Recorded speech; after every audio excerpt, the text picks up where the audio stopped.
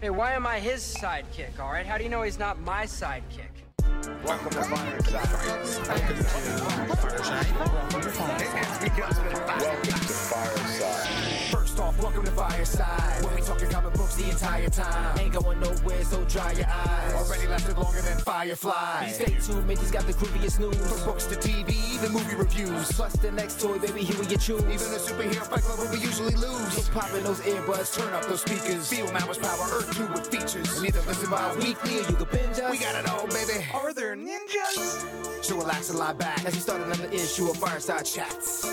Comic facts and wise cracks. Welcome to the show. This is Fireside Chats. Hello. Welcome to another issue of Fireside Chats. I'm your host, Menti, and with me as always are my wonderful sidekicks. First, Mr. Features. Hello, Internet. And then Moshko. Can I kick it? I was over here holding my breath. Yes, you can. And then there's Mauer. Beep you, everyone. Oh, I'm sorry, Oh, what? boy. Wow. What? Beep What was you. that?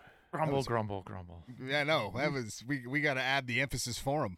Well, I've got a migraine, and I'm tired of the internet this week, so... Then stop going into the comment sections. We've talked about this last week. It's like you do it to yourself. You gave yourself the migraine by reading nonsense. Speaking Comment of nonsense, let's section talk about what crusades. comics we've read. Well, what Right are our into it. topics this week, sirs? Who you want to start us off there, Mauer? We're not going to go overview of what we're going to hit up. Sure. for- Yeah. Well, what do you want to talk about? Well, I'm going to talk about the rumored, not rumored, rumored, not rumored Spider Project. Mm. There's Wow. lots of You were very clear. Well, there's a web of what could and could not be. Ooh. See what he did? That was a good one. That was And, better than the other one. That was good. It's a little confusing to the average person. So, The average bear. yeah, you have to be pretty amazing to understand what's about to happen. Or spectacular. The average spider totem. Since that's the confusing part. Features. What did you talk about? Actually wanted to talk about a little bit about Marvel and Hall H and what they're bringing to the table. Okay. All right. Well, we're gonna shift up here. Ara, what do you want to talk about, Moshko? We're going to revisit what I was saying last week about the Punisher comic run currently. Also, a little bit of The Boys that finished up. Yes. And I think we're going to finish on a big topic too. Yeah, What would that Thor: be? Love and Thunder that Clerks Features 3. was supposed to take. Clerks I don't know 3. why he decided to change it up at the last minute, but yeah. But yeah, we're going to talk about, obviously, the biggest topic of all is Thor: Love and Thunder, which means that Mauer's going to leave because he hasn't seen it. So I can't Yeah. wait to just keep that going So on stay this whole tuned show. for the change in the tone of the show. That'll be Yeah, right. a little bit different on the back half. He's Yeah, going to it'll be go a into bunch the of comment guys section. mentally masturbating about how great it was. You didn't even see the movie to know. And it's funny, you're so wrong. It's amazing how wrong you are. I woke up with a text message from Frank Caliendo saying, "Don't let Mauer see this movie." Honestly, I wouldn't be seeing it. I'll tell you guys where other people can't hear why I'm seeing it because it's a little bit of a secret right now. Ooh. So Oh. I don't I'll know let you what know. But yeah, I had no plans to see Thor: Love and Thunder. Of course you don't. It's not like you have a comic book podcast where your opinion is valuable, but okay, sure. Yeah, but at this point, that franchise is dead to me. Wow. How? Why? Well, I don't like Ragnarok. I don't like funny Thor. I don't like Guardians of the Galaxy. Why would you think? You've done this show with me over 5 years now, Al. You would think you would know. It's a guarantee he was going to not like it. Yeah, so why? I remember committed Mauer who would go to the movies regardless. Like he'd go and see the Fantastic Four movie knowing it was going to be trash just so he could give an opinion on it. New Mauer is like, no, none of you are worth it. There's too much going. Well, it's renting out a theater to go see it. That's fair because you can't just go to the movies. Even though when we went, there was only 2 people there. It was Yeah. says a it was lot so about it. wild. No, it was No. Thursday morning at 3:30 or Thursday afternoon at 3:30. But let's kick it off before I go into my weird topic on Clerks 3. Oh, wow. Okay. Because I figured that would be quick, and I don't know about you guys, but I've been waiting for this trailer for a long time, ever since he started writing it, and it's appearing to be everything he said it would be. So taking what worked well for the Jay and Silent Bob reboot, the kind of meta in-jokes to the next level. So having it be about the character based on Kevin Smith initially, writing a movie that Kevin Smith wrote, is just meta enough to work for him. Well, and that's, to be fair, I'm going to say this with all love because I love Kevin Smith a lot, but that's what Kevin Smith has kind of become is a I don't want to say a caricature of himself, but he, like, the persona of Kevin Smith has become more valuable to him than his work, which he himself will admit. Like, he makes more money being Kevin Smith, so making the thing very Kevin Smith heavy is probably a smart move. And for the fans that know that originally he was supposed to be Randall until he realized he didn't know how to act. And like there was way too many like long ass monologues that he had written for Randall to say, and he was like, I can't do this shit. So it kind of coming full circle of him now writing the character with parts of his real life interspersed into it, like the heart attack and finding a new love for filmmaking and all that stuff. Going into the film seeing that, I have a feeling that this movie's really going to hit on all cylinders for people that are fans of the View Askewverse and Kevin Smith. Right. I mean, I think I think that's a lot of people. I think there's a lot of Kevin Smith fans out there. So I think it's going to do well for its target audience. I don't know how mainstream it'll get, but I think target audiences are going to love this. Well, he's doing the same thing he did for Jay and Silent Bob, where he is doing a tour with Q&As. Smart move. And he flat out said he doesn't need major releases. He makes the movies cheap enough. And just doing those tours makes his movies hugely successful compared to other movies of similar budgets trying to just do the normal major release. And he does it in less time. He's like, well, and that goes I don't back know why to what more I said. people don't do that. Because he knows that Kevin Smith, the brand of Kevin Smith, makes just as much money, if not more money, than the movies he produces. So by adding the tour to it, it's a guaranteed success for him. It's a smart move. It's a brilliant move. It's the same idea as what a lot of comedians are doing these days, where they used to really try to get that special on, HBO or Showtime or Comedy Central, where now they're just putting this, free 45-minute to 60-minute special out on YouTube, and they're getting, I mean, really it's an advertisement for those individuals, so people will come out to see the shows. It's the same idea. Yeah, well, right now there's the YouTube comedians fighting against Netflix. Yep. Because they feel like Netflix is only giving established comedians a shot when they could be helping up-and-comers.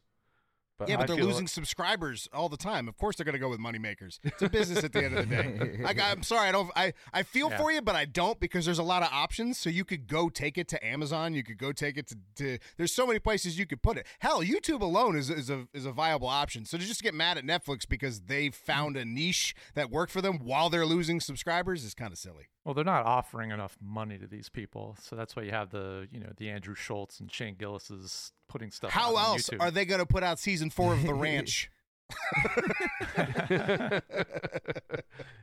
There's people that love that show. I've never even checked it out. Nah. And that's the point. That's Netflix in a nutshell. Some people like this. Most people have never seen it. That's most of what they do on Netflix. They have had, out of the top 5 streaming shows of all time, they have 4 of them. Don't say fucking Lucifer. It's like he figures out a way to fit it. It's like Carmen Sandiego or Where's Waldo. It's like, where's the Lucifer reference? Squid Games is actually their number 1 of all time. Yes, that's 100% for original content. Yeah, and by a crazy margin too. Not a crazy margin. Really? Yeah. What was the second? Wait a minute. Did you wait? Hold on.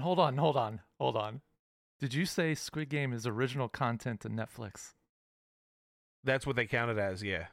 Okay, because I remember our little argument a couple months back where it was produced in another studio, not produced by Netflix, and then it was the whole Lucifer, Well, but that's also true. I mean, conversation. how many other shows have they done like that? Yeah. That's not but out of the but realm on of Nielsen's ratings, it comes up as original content. Right. Because that's where and it was really... it has the Netflix logo on it. Yep. Well, didn't Netflix purchase the IP, didn't they? For Squid Games? But they did not create it. And this is where, and we could go on a whole topic of this. This is where the world is heading. Like a lot of the Apple TV products, they aren't technically producing any of the movies they've released yet. Yeah. Well, and a lot of the shows. I mean, hell, Ted Lasso is Warner Brothers. Mhm. It's shocking that Ted Lasso is an Apple TV show since it's a Warner Brothers production. I'm amazed that But didn't make Apple it to HBO has Max. say on Ted Lasso. Now, Like they still have influence. From day one, they had influence on Ted Lasso. because they said that this is something we want to work on. But I'm shocked that HBO didn't just go, well, we'll take it. But there are some movies and shows where they're just purchasing distribution and have no say on. They're just slapping Like the logo on Godzilla it. show. Yeah. Apparently, the Apple TV Plus Godzilla show. Yeah, they have literally zero say, and it's in the contract where the people don't have to listen to them. But this is the world we're going into now with the streaming wars coming to an end, I feel. Because there can be only one, and it looks like HBO Max is going to be the Highlander coming up pretty soon. I think that's true. I think that and Disney. I mean, Disney's going to be a hard one to tackle because I mean the exclusives that Disney have more people excited than pretty much any other streaming service. Disney's a weird one because it just is. Disney will survive off of Disney fans. Exactly. Like That's a they lot don't of even it. have to put out that much content for Disney fans to want to just have that Disney library to keep watching. Yes, but then you throw on the Star Wars shows, you throw on the Marvel shows. I mean, the top IP in the world right now is Disney. Like Disney owns all the most profitable IPs available are owned by Disney. You know who owns the second most? No. Who? HBO, Warner Brothers. Oh, well, yeah, that makes sense. Yeah, that makes sense. That makes sense. And I'm very excited to see what they do with it. Like Discovery, all I know is that when Discovery and Disney and Warner Brothers merged, their app got so much worse. Yeah. So I'm hoping that there's a revamp or something. Like I would like to know what Discovery's doing with HBO or with Warner Brothers because as of right now, all they've done is make the app worse and leave everything up to question. And although Superman apparently is a cornerstone again, until that happens, I don't know. But Well, I think they're focusing on the IPs and reorganization first and then executing them later, which is what Sony should be doing. But instead of that, we are getting the most confusing movies coming from their IPs ever. Most of it. So confusing that they don't even know what they actually are. Yeah, they when don't they're even know- hiring well- people. So we have Madam Web's movie, right? We all heard about that? Sure. Madam Web is a terrible character that's the center stone of Spider-Verse. She's awful. I hate everything about her. I hate the whole concept. Spider-Verse movie was great. The Spider-Verse comics is terrible. They ruined Spider-Man. Anyway, moving forward. Okay, that's your Ladies opinion. and gentlemen. I like You like Madam, Spider- I like Madam Web. What? Blech. Like I said, Gross. you never have any idea of what he's going to say or how he's I going know. to feel about Yeah, something. this is why I was surprised at the Thor comment. Ruins Peter Parker. That's the Destiny versus free will thing that you don't like. I like the fact that it's more of a destined there must be a Spider-Man.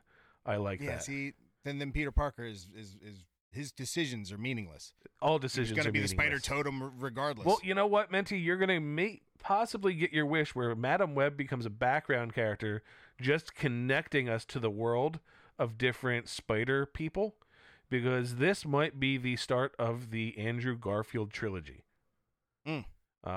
Rumor has of a it new Andrew Garfield the trilogy. new Andrew Garfield trilogy.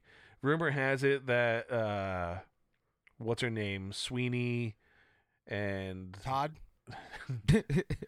and all the actresses that they've been signing for this Madam Web movie are going to be characters like Black Cat and all of that, and it's going to be a project for Andrew Garfield to be reintroduced and how he's going to interact through the different Spider-Verse, kind of keeping control of that side of it so they can have Tom Holland just focus on MCU stuff. Remember when this rumor first came out and we all thought that was a great thing, and then they announced Madam Web and we were all like, oh, man. Yeah. Yeah. Yeah. What's giving this a little bit more credence is they're not allowing these actresses to say who their characters are. And Andrew Garfield went from being like, no, there's no movies, I'd love to do them, but they're not even talking to me about it, to avoiding questions about him being involved as a Spider-Man again. Like, as exciting as this is, exciting as the prospect of the Andrew Garfield new trilogy and the traveling the Spider-Verse with Andrew and so on and so forth, is it at all tarnished when you hear Morbin Time and you think of the post-credit scene of Morbius? And like, does it? Are you scared at all of what Sony is? How quickly they can ruin something that was great? No, because unfortunately, I think the fans have more of a terrible influence on the product than Sony does. Yeah, because they still... Because Sony didn't... The fans didn't write that stupid line of, maybe it has something to do with this spider guy and the food's better here. Like, that wasn't the fans. That was horrible Sony writers forcing that into the MCU. But the It's Morbin Time thing and all that is just... Right, and then Sony went, wow, we're going to make money. Let's put it back in theaters. What a mistake that was. Well, like Sony has made bad decision after bad decision after bad decision with these Marvel IPs, and it doesn't seem like it's getting better, no matter how many handouts the MCU gives them. Okay, but what really was a failure for them? Both the Venom movies were hugely successful. Sure, they made money, but we can all agree that they are disappointing. Money is all that matters. Oh, I get that, but it's still disappointing. But you can't say that it's a failure. I didn't say it was a failure. I said it was disappointing. For the Venom movies, or both of them are major disappointment. And if you're going to tell me Carnage was good, you're out of your mind. No, Carnage wasn't good. Morbius, I didn't hate. It just needed more story. Yes, it needed more story. It needed more story. It needed what its original plan was. All of the cutting out of the Spider-Man stuff was a mistake, and the shoehorn into the MCU. Again, Sony's the issue. I'm not. You're adding the villainy to the movies. I'm saying that Sony, not unlike Warner Brothers and Suicide Squad, their editing team is atrocious to what they do to these movies, because they were like, "This is a good idea." Unfortunately, Sony has to answer to a board for creative decisions, and that board needs to be dissolved. They don't have full control over that because the board just wants things that are going to make them money globally. And since Sony is a company not based in the US is actually not their first concern. So they want to make sure these movies do better in China and countries that are a little bit more strict, which is why you see them edited the way they are. So I understand what you're saying, but these IPs that they're working with were created in America. And I doesn't matter. Focus in other places, but right. But see, here's they're the still thing. not getting it right. None of what either of you are talking about matters. None of what you're talking about matters, because at the end of the day, the product isn't good. So sure, the reasoning behind why the product isn't good is valid. Great, there's a reason, but it doesn't change the fact that the fault of the movie still relies on the movie. It's the end product that was given to us was way worse than it could have been. But the quality of the content to them doesn't matter as long as it's profitable. Which, again, is bad. Like that. There's two markets that really everybody is going after right now, and each one of those markets has over 1 billion people. Now in the United States, there's 350 million. So you want to be in India and you want to be in China, and you want to figure out a way to make that happen. Yeah. So features, just to give you an idea, Hot Toys, probably the largest high-end action figure company, period, all based on mostly, comic book properties and movies. They do not pick what Americans want for those toys to produce. Every American be like, we want you to make Andrew Garfield Spider-Man.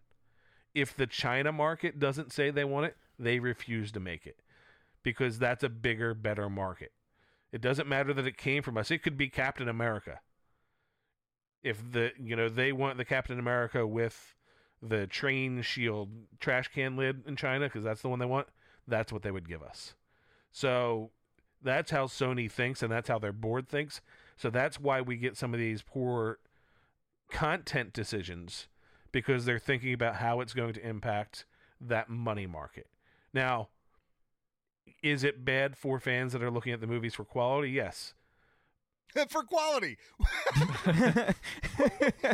not like fan service. Quality. Just good.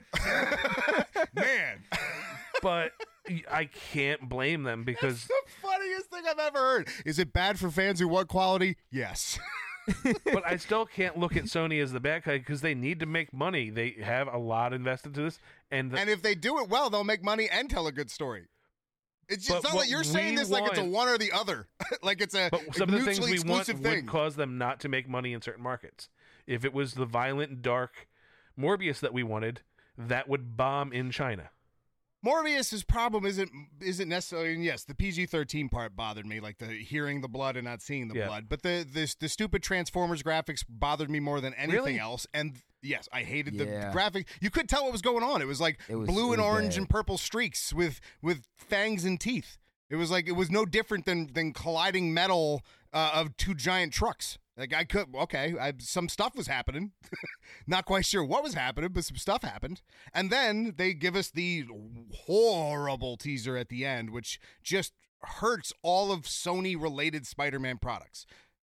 I will forever think of Batman in a jail cell going, I wonder if the food's better in this joint.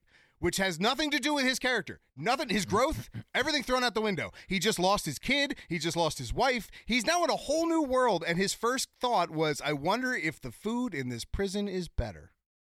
Maybe he was hungry. I think he Those put hours too of much fighting? thought into that. Like he just like Stupid. It's because his character was great in No Way Home, and that was Yeah. not the same character. And then all of a sudden he had his suit, even though his suit didn't exist in that world. None of it makes sense. They just wanted to shoehorn it in there. you don't know that his suit didn't exist in that world. Why would his suit? How did his suit come with him? Did that transfer?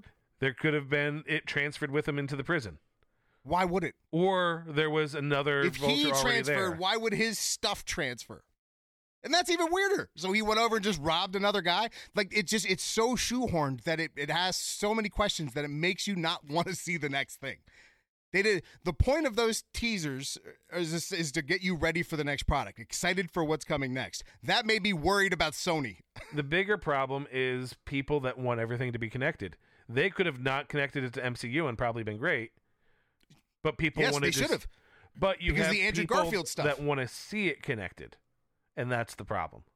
Except for they cut out all of the Spider-Man references throughout the movie that apparently was supposed to take place in Tobey Maguire's world. So what probably happened is they had this grand scheme, realized that they could do more with Andrew Garfield, and at the last minute were like, oh, no, we can't do that. Let's try and fix it. It's their own decisions Well, that when are they the realized problem. that their poor relationship with Andrew is why they were going to Toby.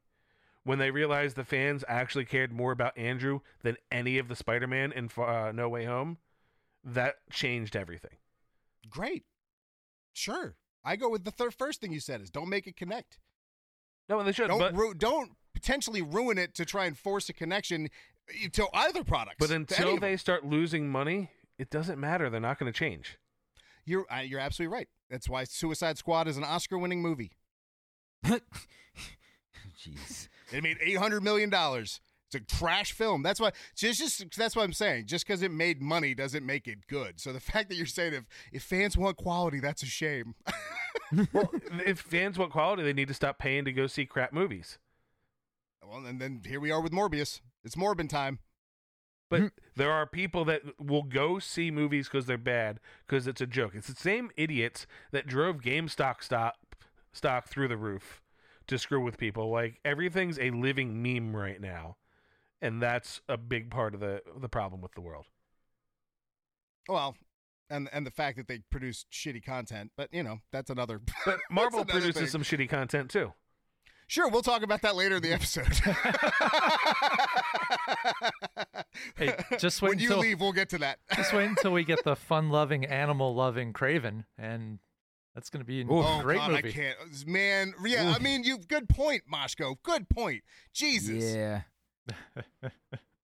Wow. All right, we got to move on topics because I'm getting furious at Sony. The more we talk, the more upset I'm getting over the potential Madam Web and Andrew Garfield future. Because the worst thing that could happen is that Andrew gets a new trilogy and they're shit. That's the worst thing that could happen. No, because I don't think when he joins, I'm sure part of the reason why we're not getting anything announced is because his contract is going to be completely different than his first contract with them. Because remember, he knew how to make a good Spider-Man movie. He was telling them what to do. and they stopped listening to him. So if he comes, They don't listen to Kevin Feige. They don't listen to anybody. That's the point. but if they want him to come on board, I'm pretty sure he's gonna like put in his contract final cut and producer credit. Well, Where we'll see. where he'll have the power to swerve them into the way he wants the movies to be. I'm just saying that not one Sony production has gone over a B, and that's being nice. Since Andrew's gone, give me a Sony Marvel production that's over. I was going to say, Amazing other than Spider-Man Spider-Man. is phenomenal. other than Spider-Verse, because that's animated in a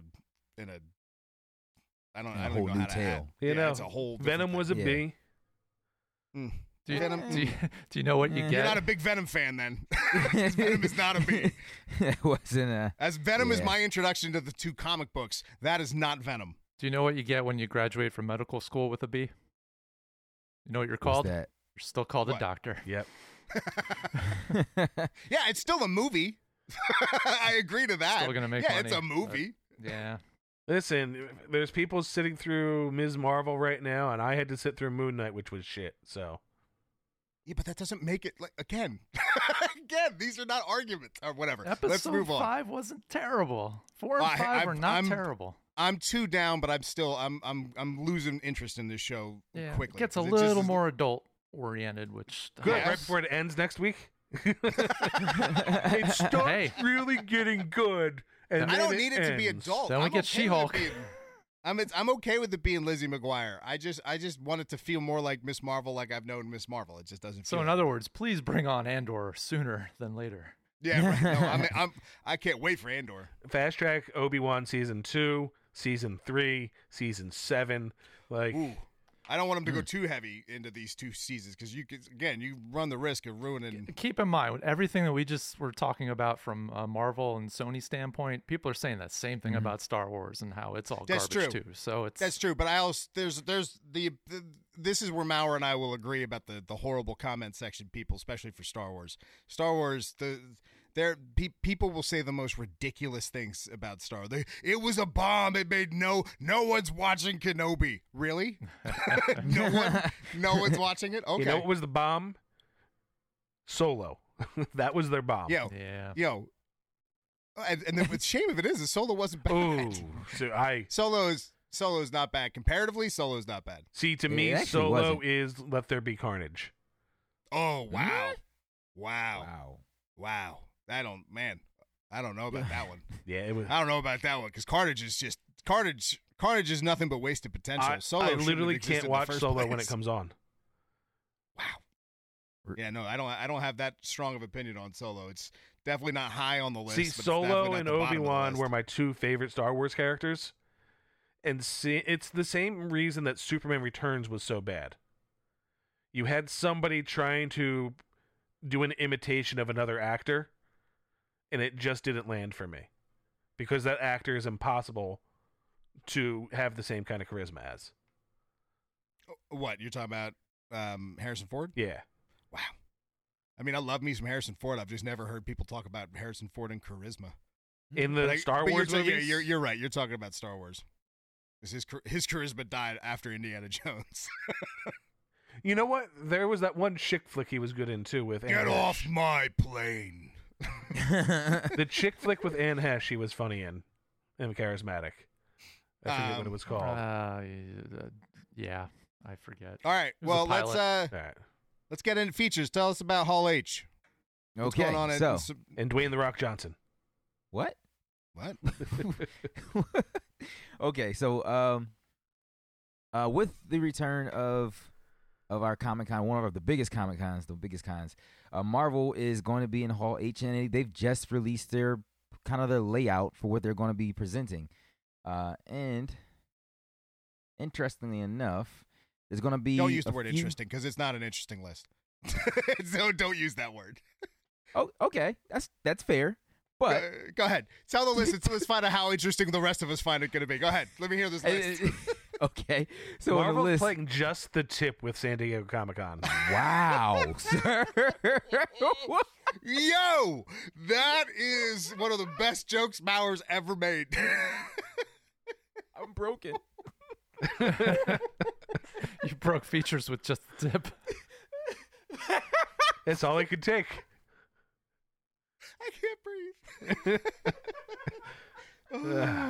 Yo, it's CB Cebulski's gonna have a Q&A. Yeah. They're gonna talk about some other future events. A Dan Slott event is gonna be there. The women at celebrating Marvel. 60 years of Spider-Man. So it's a few things. Or are they super? Okay, to your point, are they super interesting? Maybe not, but maybe. No, that's why we had a conversation about not talking about this on the show. Meanwhile, It's the Dwayne whole The Rock reason. Johnson was like, "I'm gonna own Hall H as my bitch." Yes. I mean, yes. he probably will. I more than mean, likely. this is the two different worlds we're dealing with right now. Marvel and Disney don't give a beep about comic fans and San Diego Comic-Con. DC and Warner Brothers are going to try and be, you know what, well, let's get back to our roots, and we want to have a huge presence there and embrace those fans. Well, I mean, So- I give that more to Dwayne. Yeah. Well, But if you Dwayne look at the is difference now in the the new if you look at the difference in between the two companies right now, Marvel's having the better success film wise than DC right now, right? Well, that, but the not comics just and- right now. The last 10 years, Well, 15 years. We're going on multiple decades. yeah, I'm trying to be fair to people that do like the DC film. They Yeah, also yeah, have but- a lot more movies they put out. Yeah, that's true. And that's because they build an audience that actually wants to go pay to see them. DC didn't. They have yet to do that. Don't get me wrong. I want a DC universe as to rival Marvel's because they should be. Right. There's no reason that DC is playing second fiddle except for DC. Bottom line. Yeah. Now, DC did put out the best comic book film in the past 3 decades. The Batman. Well, I wasn't even talking about the Batman. So the top 2 films in the past few decades. What would be the other one? Which one? Joker. Oh, Joker. Mhm. Joker. Yeah. I get you. I get you. But I'm just saying, if it's quality you want, No, they're you're giving right. it to you. They did. And I'll even say they made mistakes. can't match it. They made mistakes with at least the Joker Mm-hmm. because why? They're making a second. No, this is kind of foreshadowing into our Thor conversation, but I think they screwed up when they cast Christian Bale. He should have been Joker. Mm. Oh, I would love Oh. a Christian Bale Joker, Oh. especially after seeing Gore. yo. Gore would be a phenomenal. We got to stop. Myra hasn't seen it yet. Yeah. I'm sorry. We got to That's stop. and that's not even really saying anything. Like we all know, Christian Bale isn't. He is probably him the and Joaquin Phoenix are the 2 best actors of our time. of our Current time. time, Yeah. Yeah. The few scenes, and we'll go into heavy detail when Maurer signs out, but when Yeah. the few times that Gore is there, and he's like Still the a kind show. of the jovial, creepy Gore. Oh, put him in Joker makeup. Jesus, that would be oh wow. This whole time I was like, I was one of the Willem Dafoe needs to play Joker people. Uh-huh. Not anymore. Not anymore. Can we stop saying that? It actually offends Willem Dafoe. I know, because he's like, That- you see me as a psychopath, but it's not who you are, it's what you look like. I mean, I he hate does to have say that it. face. But, But look, yeah. him smiling as the Green Goblin is the Joker. Yeah. Hall Yeah. H is going to be dominated by DC, and I have a feeling they've got tricks up their sleeve for it. And I don't think Wow. Marvel does. No. No, they're going to save everything for D23 or whatever. They'll save it Exactly. And you know what? That's probably the point. That's a good point, Yeah. Moshko. The Comic-Cons are probably dead to Disney because they have their own events. for them. Right, and you're going to get a much bigger pop from your people than all the people. So you're However, DC Fandom. yeah, DC fandom. So this is where I think the difference is in the thought process of the fans. DC has DC fandom, and they still want to rock Comic-Con because it's an event fans go to. Disney looks at it, we just want attention and attendance to our stuff. We don't want to help anybody else. Yeah. Yeah. Well, I'm curious. What do the numbers for DC's fandom and D23 look like as opposed to them doing the cons? Because Well, if their they're all self-contained online. events are It's better, all online. It's all online, but remember we talked about it when Fandom came out this year. Yeah. It had like a 90% increase year over year for viewers. and I can't wait for the next one. like I love Fandom. The amount of hits all of that content hit for the month straight after it were Right. through the roof. and it was original content and interviews and insights, Mm-hmm. because it wasn't the we're going to keep everything secret and not let you see it, i.e. Marvel Hall H trailers that never ever make it out there. Warner Brothers was like, here, take it. You know what's going to happen? What's that? And I already don't like it, but the writing's on the wall. We're going to get Avengers Con. Oh, definitely. We're going to get conventions specifically thrown by Marvel, full of only Marvel stuff. They'll pay their actors a lot of money to show up. It'll be the Dan Slotts and the CB Cebulskis, just like you're going to get over at And it'll be at Disney. They almost Avengers bought Campus. Wizard World Conventions. Yeah, that's 100% going to happen, because this is two properties now where Avengers Con plays a big role. Avengers Con will be real. Yeah. Mark my words. Yeah, no, it's definitely, because they care more about them promoting them Well, it than makes the money. fans. I mean, like the back and forth. Yeah. we said this with Netflix. That's the reason why you can't use Netflix on any of the native, Google apps or Apple apps. It's because you got to go to the Netflix house. You can't. They're not going to show up under what's next. Yeah. Yeah, but I'm excited for San Diego Comic-Con and at least Hall H for DC. Yes, that'll be fun. It'll be nice to see Dwayne "The Rock" Johnson pull out Henry Cavill and announce Wait, a so new you want Superman movie. Wait. No, I'm not even going there. Not going No, there. please do. no, Please you do. got to. No, you Please have to. do. Come on. Well, no, he said he's going to see The Rock pull out Henry Cavill. Right. Never mind. But Never is he mind. I'm just though- gonna take. I'm gonna take your word for it. Every time you say, you know what, I'm not gonna go there. I'm gonna remember this moment and go. Yeah. Do you I'm really gonna go think there. Cavill's involved? Do we really think that? Yeah, because Dwayne has promised we're getting Superman versus Shazam, and he will not let his ego be hurt by not delivering what he promises. We've heard. Remember, we heard rumors years and years ago about how Dwayne just essentially owns DC at this point. Mm-hmm. Like, what do you remember think they were about talking that? about bringing back. They were talking about bringing back the Snyderverse specifically because he threw a stink about it. What do you think about that? Me personally, It doesn't matter what you think about it. he alley-ooped himself. I was going to do it if he didn't.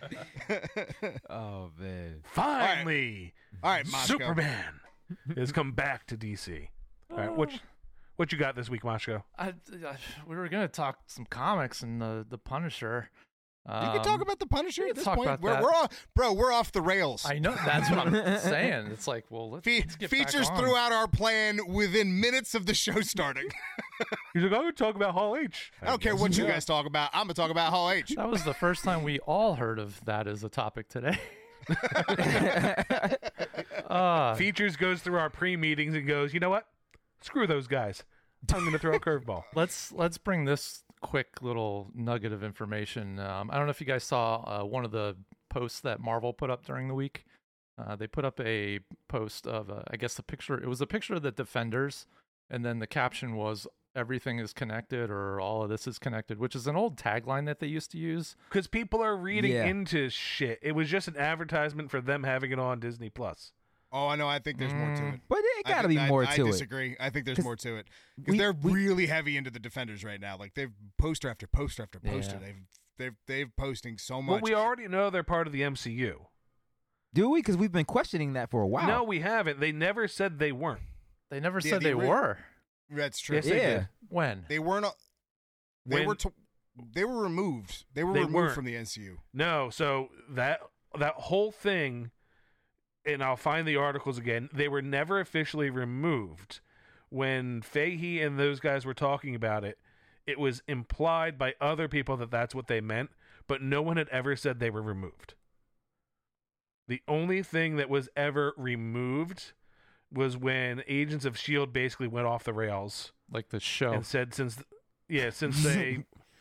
they weren't telling us what's going on, we did our own thing, is what their showrunners said. They kind of removed themselves. But Netflix has never been officially removed. Well, I mean, that's great news. That's great news. So- But you can see why All right. people would be confused, Oh, it's super, and you have and you can see why unfortunately- people would be excited. You have people and websites that don't go off actual facts and just post things. Well, they all don't have a Mauer. They're all twice removed. We were all in the same place just a second ago until Mauer spoke up. Why don't you start a blog? Be a part of the solution, Mauer. I do. I go and post other people's No, you pages. go to the comment sections and you yell at people. And then you give yourself a headache. That is one. I have a migraine. Oh, hours in the comments again. Comment section crusades. Or wait, Those the mother comment beepers. conquistador, was that it? The comment conquistador. There it is. Oh, I just hate man. stupid. Well, the internet's full of it. So why do you spend so much time there? It's your fault. I blame you.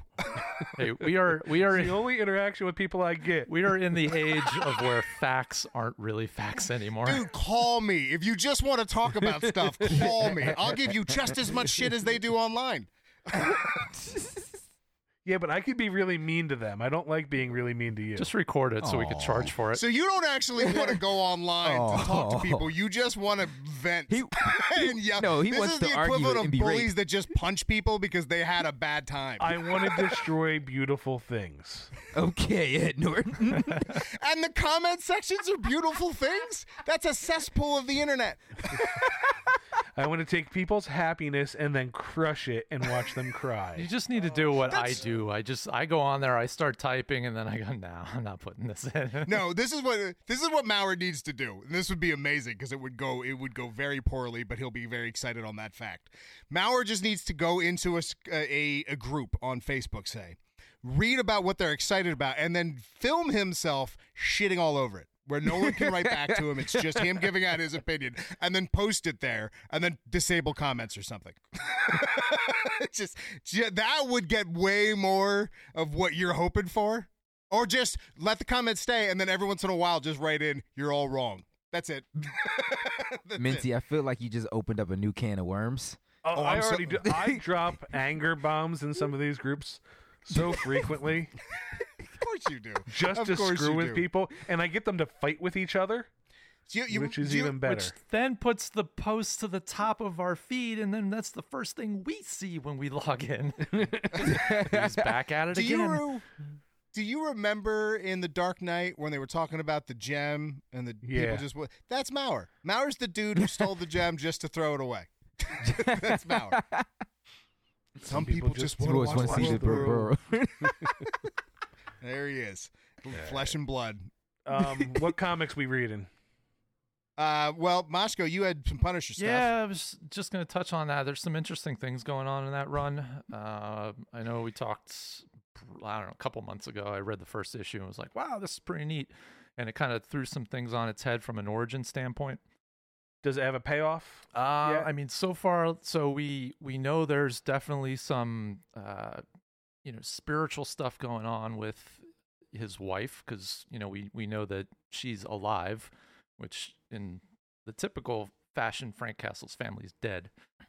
We didn't know that, and I hate that so much. I didn't know that, and I cannot tell you how much I hate everything you just Well, think about it. He's working with the hand. He's actually the grand hand guy. I don't know what the name of what his name is, but he's running the hand. said. The gray. Yeah. He's, Um, Stop there's a it. hand Stop job it. joke in there. I'm going to back away. but after really the second issue, you come to understand why his wife They call him the why White his Knuckle. wife is still alive. But the third issue dips into his past as a child, where we find out that he actually killed someone at a very very young age. So as opposed to him going through some type of, I know a couple different series did different wars, but typically the Vietnam War. That's kind of where he cut his teeth as a warrior and whatnot. But right. Just stop. I'm sorry. I can't stop. Like the amount of bad sexual endo jokes. that are Sometimes coming it's around my head intentional. right now. Sometimes it's just not. I mean, it comes out of my mouth like that. I don't know. Oh. But That was the first time he grabbed the shaft. it Look at Mauer's face. And here I am trying to compose my thoughts on this. You He's ruined like this eight the or moment you 9 years old, and there's this mobster who's in the neighborhood, and he's doing bad things to people, and he sees this, and he doesn't want that anymore around. I think there's something else. I just can't remember what it is, but he You lights also this have to dude on remember fire. You have to also have to remember that he is dealing with the hand right now, which some of this stuff might be false. Like his wife might not be really alive. Right, I know. This might not be a true memory. Because think of what the hand and being in charge of the hand did to Daredevil. They're not making her like the Black Sky or anything Well, like that, are they? the way the episode 3, listen to me. The way issue number 3 ends is, I believe it's him with his wife over the graves of the 2 kids. With so the idea is that now they're going to be resurrected, so they can be a family. Because that's obviously what happened to her. Because she has just scars all over her from bullet wounds. So you know she was dead. So they're bringing them back. All right, all right, that I can get behind the hand manipulating Frank by resurrecting his kids, because that's a very hand thing to do. Because they need The him. hand, the hand had a job. That's the thing they do. And we've said it before, when the hand becomes a major part of a story, it takes weird turns here and there, but I have never read one of their stories that have not paid off at the end for you to go, wow, it was worth reading it. Like, if you think of Shadowland, like, that got weird here and there, but that definitely was a phenomenal story with all the crossovers and tie-ins and how it impacted the heroes moving forward from there. So I can get behind that more. If she's alive because the hand resurrecting her, and they're using that as a way to manipulate Frank, maybe train the ranks more. Maybe there's a million reasons that you would want Frank Castle to be, your quote unquote leader. That okay, that's kind of cool. That's kind of cool. So if they did some stuff like they tried with Star Wars when they just brought Padme back, and you're like, what the hell is this? You can't. There's one panel where Frank walks up to, I believe it's one of the hand guys. He goes, "What's your name?" And he immediately stops him and he says, "It doesn't matter what your name is." It's fantastic. All right, so I'm going to pick that up and read it. I tried reading X-Men this week. Really? And I've always been an X-Men fan, and it sounded like they were doing some cool shit. Here's the goddamn problem. Okay. X-Men is so convoluted, and you have to go back and read so far to understand anything that's going on right now with their story, that I got 3/4 of the way through the comic and was like, I don't care, because I have to go through, and I have a basic knowledge from us talking on the show, so I kind of understood what was going on. But if I wasn't on this show and was just picking up this comic, it would be terrible. It makes me think about DC and how they kind of always have a Batman or Superman comic out there that isn't quite in the same time stream. It's either further back or further forward, where it's just a normal Batman story in between those ebbs and flows of storylines where you just can read. And X-Men used to do that. You used to have an X book and it was kind of just straightforward. You didn't have a bunch of stuff. Like, you had the Extreme X-Men, and then even X-Men Blue for a while was more just 2 or 3 books as a storyline. You were romanticizing the X-Men in the past, bro. This is why I stopped reading the X-Men in the past. The 90s, this is why I gave up on the X-Men. They became way too convoluted. The X-Men Blue, X-Men Gold, yeah. Excalibur, X-Factor. But X-Men Blue was always short storylines. 2 or 3 comics at a time. But the problem is, and it's the same problem with Spider-Verse, is that you had to read 17 books to understand the full story. X-Men was the catalyst for that. I mean, hell, they did it. Their own cartoon one got isn't even too like hard to watch. It's a 17-issue arc that's tied to 3 other 17. Like, And there's do you not remember even when mini Jonathan stories Hickman within wanted it. to end it? And all the writers said no, and you were like, hey, Hickman should have done it in the first place. You should have listened to him. He wanted to end it already. It should have been over. But he opened up this Pandora's box of shit. It wasn't shit. It was a great idea. We it loved was it not when it shit. first came out. That's not Okay. true at all. Okay. You loved it. I always said the resurrection thing was not good. Now you're going far. Okay. But that's what everything is still tied into that. Features just gave up on trying to talk. I've never seen someone get deflated by their own sentence. Like you can't do anything right now because he put that into the world. Until that resurrection shit gets voided, there's no story that matters going forward. So, yeah, but that... okay, except for the fact that they've been resurrecting X-Men since the 90s. You're saying... You're acting like the fact that he put a resurrection... Yeah, but now it's like on a mission. They're like, you died. Okay, we're going to bring you back next Jean mission. died 17 times in 21. continuity before they exist. In continuity. Before they existed. Before that was a thing. Wolverine has gone and come back so many times. Scott...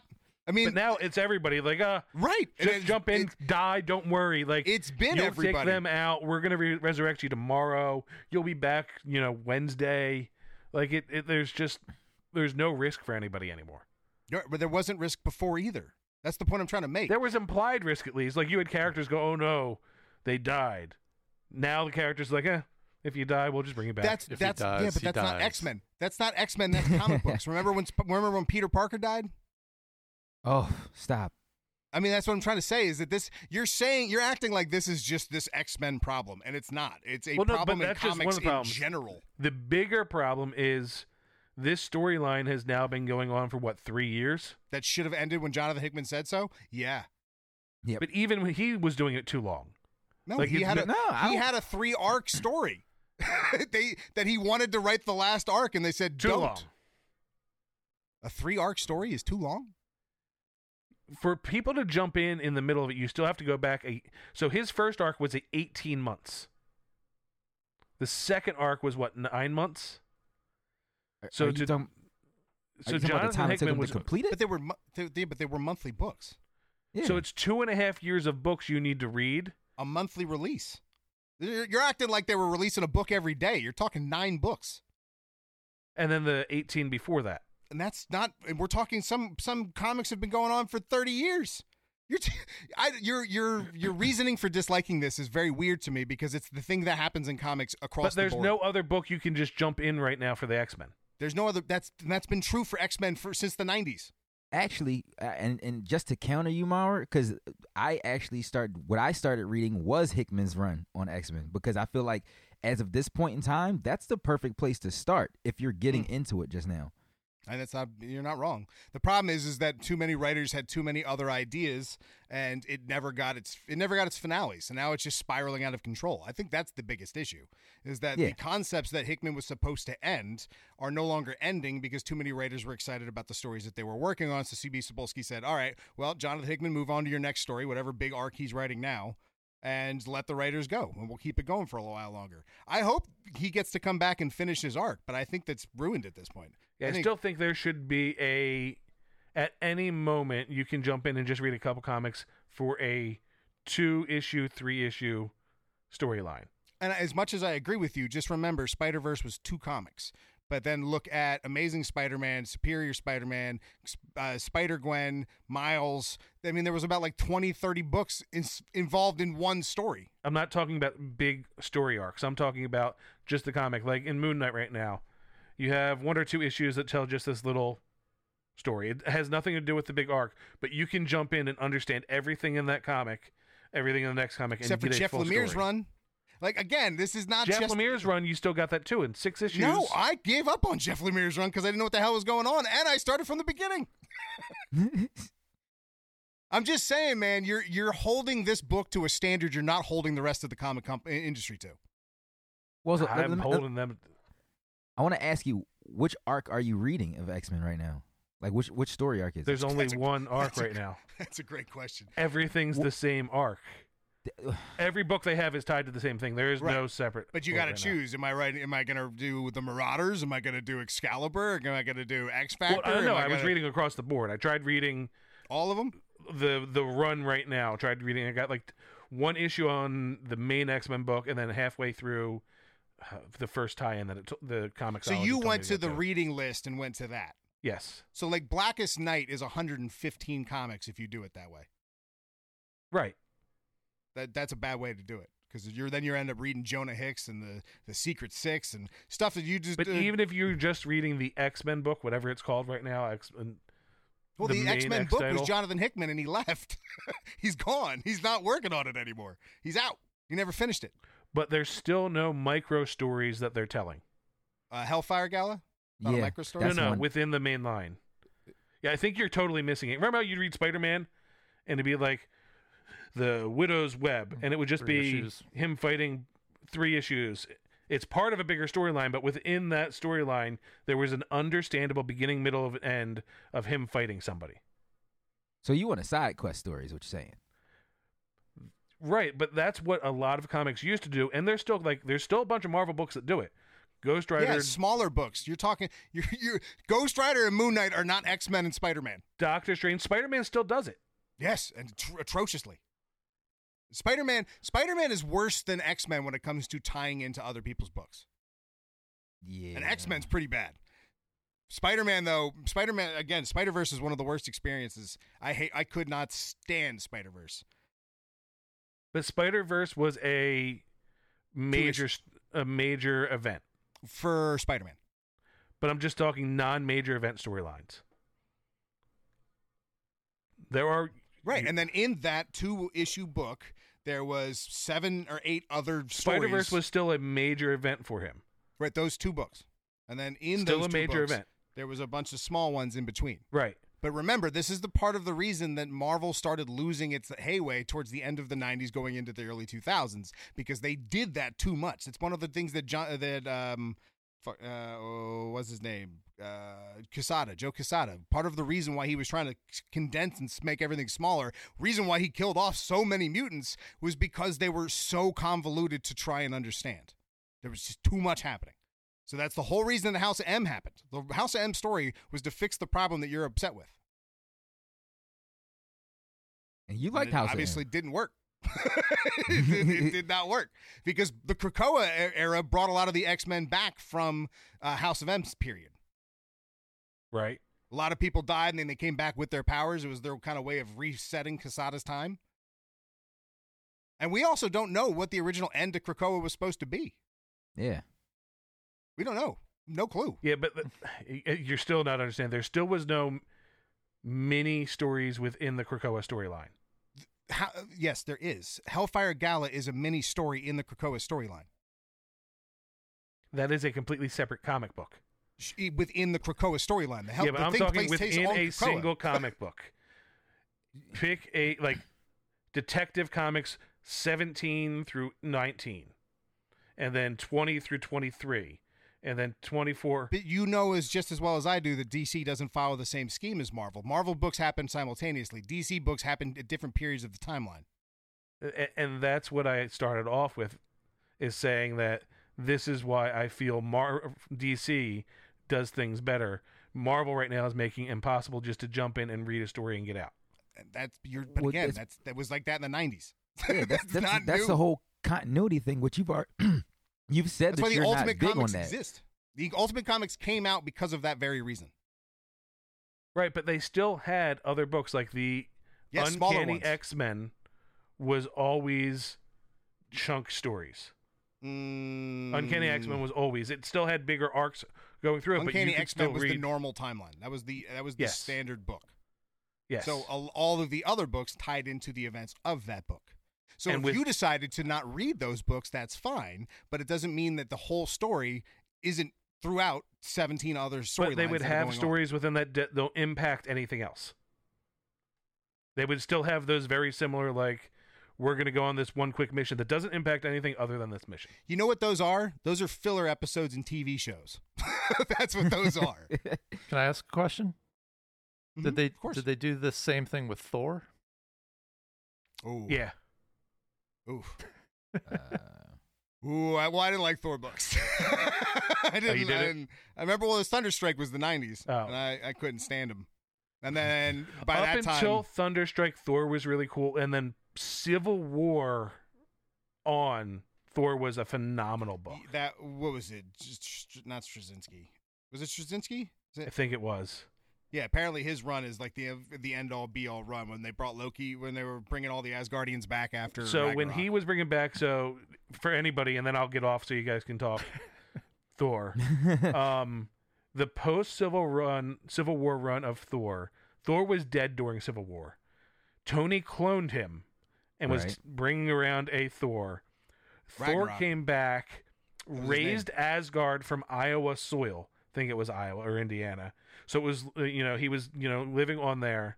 Tony came, it was registration. He's like, hey, cool that you're back, blah, blah, blah. And Thor was like, you effing cloned me. Beat the shit out of him. And then instead of just having Asgard raised on the soil, he lifted the ground, floating above it. He's like, now I'm above American soil. I'm not a part of it. And like moved on. But he had to go around the world and find humans that the Asgardian essence was in and awaken them to come back to life. It was so cool. And in those, it was like little mini adventures for him. And then at the end of it, he'd run into somebody and kind of bring them back to life. And by the way, Tony deserved that ass beating way before he ever cloned and made Ragnarok. He was so cocky, acted like he was some tough. Like that, it was the one of the best ass whoopings in comics because it was just like a loudmouth getting smacked in the face for a while. It's like you seem to forget who you're talking to. And little you Iron have Man. to remember the subtext to that exact thing was the moment that Iron Man started getting popular. Civil War Interesting because Civil was when Tony Stark and Iron Man had gone from B to A character. Oh, I disagree. Before that, so you had Extremis. It was no, like Extremis wasn't Extremis after that. Yeah, but it was 2 years prior to Civil War. Is the birth of the modern Iron Man. From what I understand, and this is based on documentaries of the Iron Man movie, because again, Iron Man was a B character that not many people cared about. The reason that Extremis was written was to try and put him in line with the movie because the version in the comics became so hated as the villain of Civil War, they were nervous about what that would do to the bottom dollar of the movie. So they needed to write a story to put him back in line so people weren't like, well, wasn't he the asshole from Civil War? Except Extremis made him more of an asshole. Yeah, when he was in the suit, but he was also funnier and tried to get rid of the suit. Like he was back to just being the hero of the story to try and put him in line with what we're used to from the MCU to get him to that point. So it felt like a natural progression. Right, but Civil War was still probably one of the biggest moments in Iron Man's history of making 100%, popular. unquestionably, And no question there at all. But the he was also year hated previous was when his stories really started getting good. I would say maybe from 2004 on is when I would say the Iron Man book started getting really good. Maybe, but he didn't 2000, have 2003, they were still meh. the popularity wasn't there. Because remember, I mean, look at all everything that was talked about at the time was a D-list hero becoming an A-list hero Right. because of the movie. And then Civil War came out 2006. And made that him a was villain. Pissed everybody off. But he became a part of that book because he was getting popular. I don't think that's true. He's an I don't Avenger. know. Yeah, He's always going to be a part of an Avengers-based book. and he's Right, always the but one that has the juxtaposing. His popularity for that book and his book started selling more. I'm gonna need the receipts on that one, my friend, Okay. because that spits in the face of the history that I've known for a very long time. And as we know, I'm the only one of this group who actually watches those documentaries. I watched the documentaries. Really? Because Yeah. you made a whole to do when you found out about that. Speaking, Well, no, that's all you were watching for like a month straight. They were great. the Doctor Strange 2 ensemble thing on Disney Plus is quite good. I'd watch it. Was yeah, it? if you haven't seen it, watch it. Well, if you bought Doctor Strange, it's also on that. Word. If you don't want to go to Disney Plus, Well, I bought it because on Disney Plus they didn't have it right away, Mm. so I bought Doctor Strange 2 so I could watch all that shit ahead of time. Same thing for the Batman; they don't put the stuff out. But yeah, so read that Thor run and then read the Iron Man run right after that. So read Extremis and that. Those were the two best Marvel storylines going on for a while. I don't know, man. I don't know, man. That's, oof. I don't What know. else was going on that was good in Marvel post Civil War? That's a good question. I'd have to look it up Yes. because isn't post Civil War when we start getting into the Quesada era? Civil War was Quesada era. At least with Wolverine. Because isn't Yeah. House of M later? House of M's way later. Well, there you go. There you go. But that's way later. Decimation. That's another good Way one. later. And during during the Civil War era, we also had Annihilation, which you're not big into space stuff, but my God, that book was incredible. Marvel is one thing. X-Men, I always have their own time, like their own. They do. The X-Men is a little more self-contained. Yeah, so when I say Marvel books, I don't consider X-Men books in that. Well, although that's not the an X-Men Wolverine book. Civil War book, the best Wolverine book in a long time. I wasn't talking about X-Men. I was talking about, Nova and Guardians and Silver Surfer and Yeah, the Annihilation Wave. Yeah, I'm not caring about that. Yeah, see? Well, that's, but Maurer, you cannot speak so definitively for the world based on your individual opinions. You can't say, we've established time and time again that you are not the standard person. You're not the standard fan. We are shocked by the things that you say regularly, but then you have this mentality that the whole world sees things this way you do. That's not true. It's never been true. But when did Annihilation come out? Wasn't that 2007? It was in the middle of Civil War. Remember, they show up during Civil War. They show up and say, "Hey, the Annihilation Wave's coming." They're like, "Hey, we can't because the Avengers are fighting." Oh, yeah.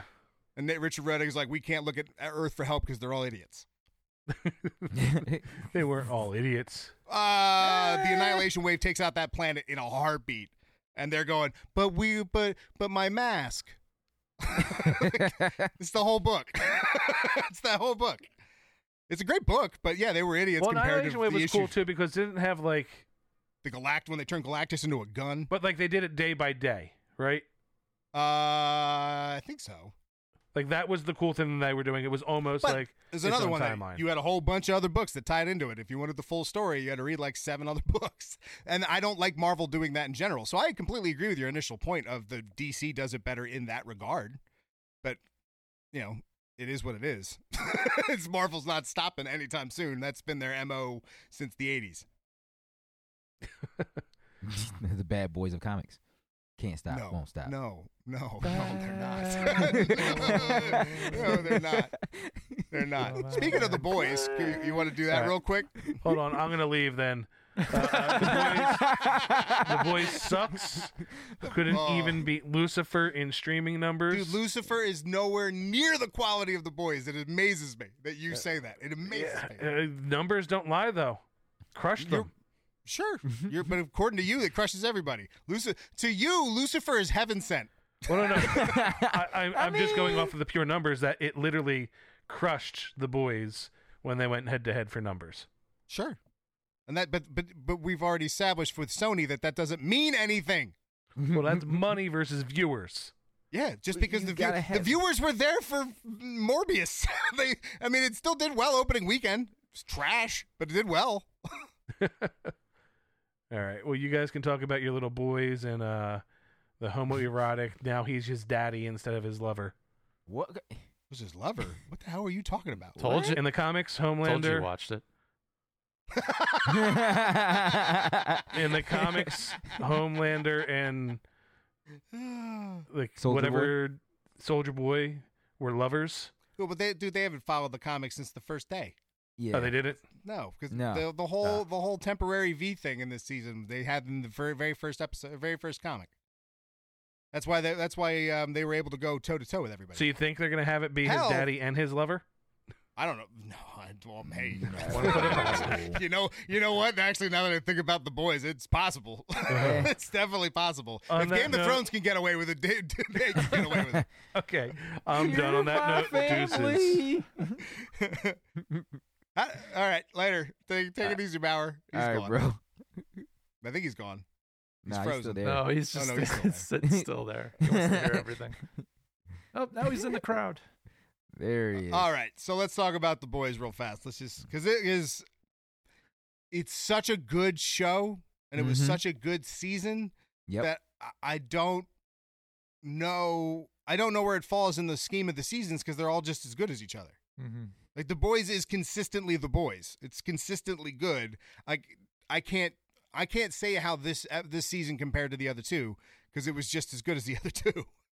You know what I mean? Yeah, I mean, the first season, I think was, probably the best out The of all best. of them. Because it was unique. Yeah, I mean, I said to you earlier, like the last episode of this season didn't pass the phone test for me. And I tend to watch these things early in the morning, which is bizarre in itself, but that's when I have the best time or the most time. That's a smart. Yeah, it's also smart because you get everything ruined for you. I mean, hell, Thor was ruined for me in a comment on a 9gag post. Like I was just scrolling through the comments, and all of a sudden someone was like, "Oh, I can't believe this thing happened." I went, "You got to be kidding me!" And it turned out to be true. Yeah. You never. So yeah, watching it early in the morning is a good thing. And usually I'm very attentive, in the last episode of the season, I didn't catch everything, so I'm probably gonna watch it again. Let's say. Let me spoiler ask alert. you guys. Plenty of spoilers. Spoiler. Yeah. Spoiler alert, because I'm gonna bet spoil stuff. Go ahead, Feach. So let me ask you guys then, because I agree. I think all 3 seasons of The Boys so far have been very consistent. It's kind of hard to say which is better, but if there was a way to like kind of bring that differentiation to light, I would probably ask which season had the better finale. Well, it's good that you didn't ask. Well, it's definitely last season. I mean, for me, it was last season.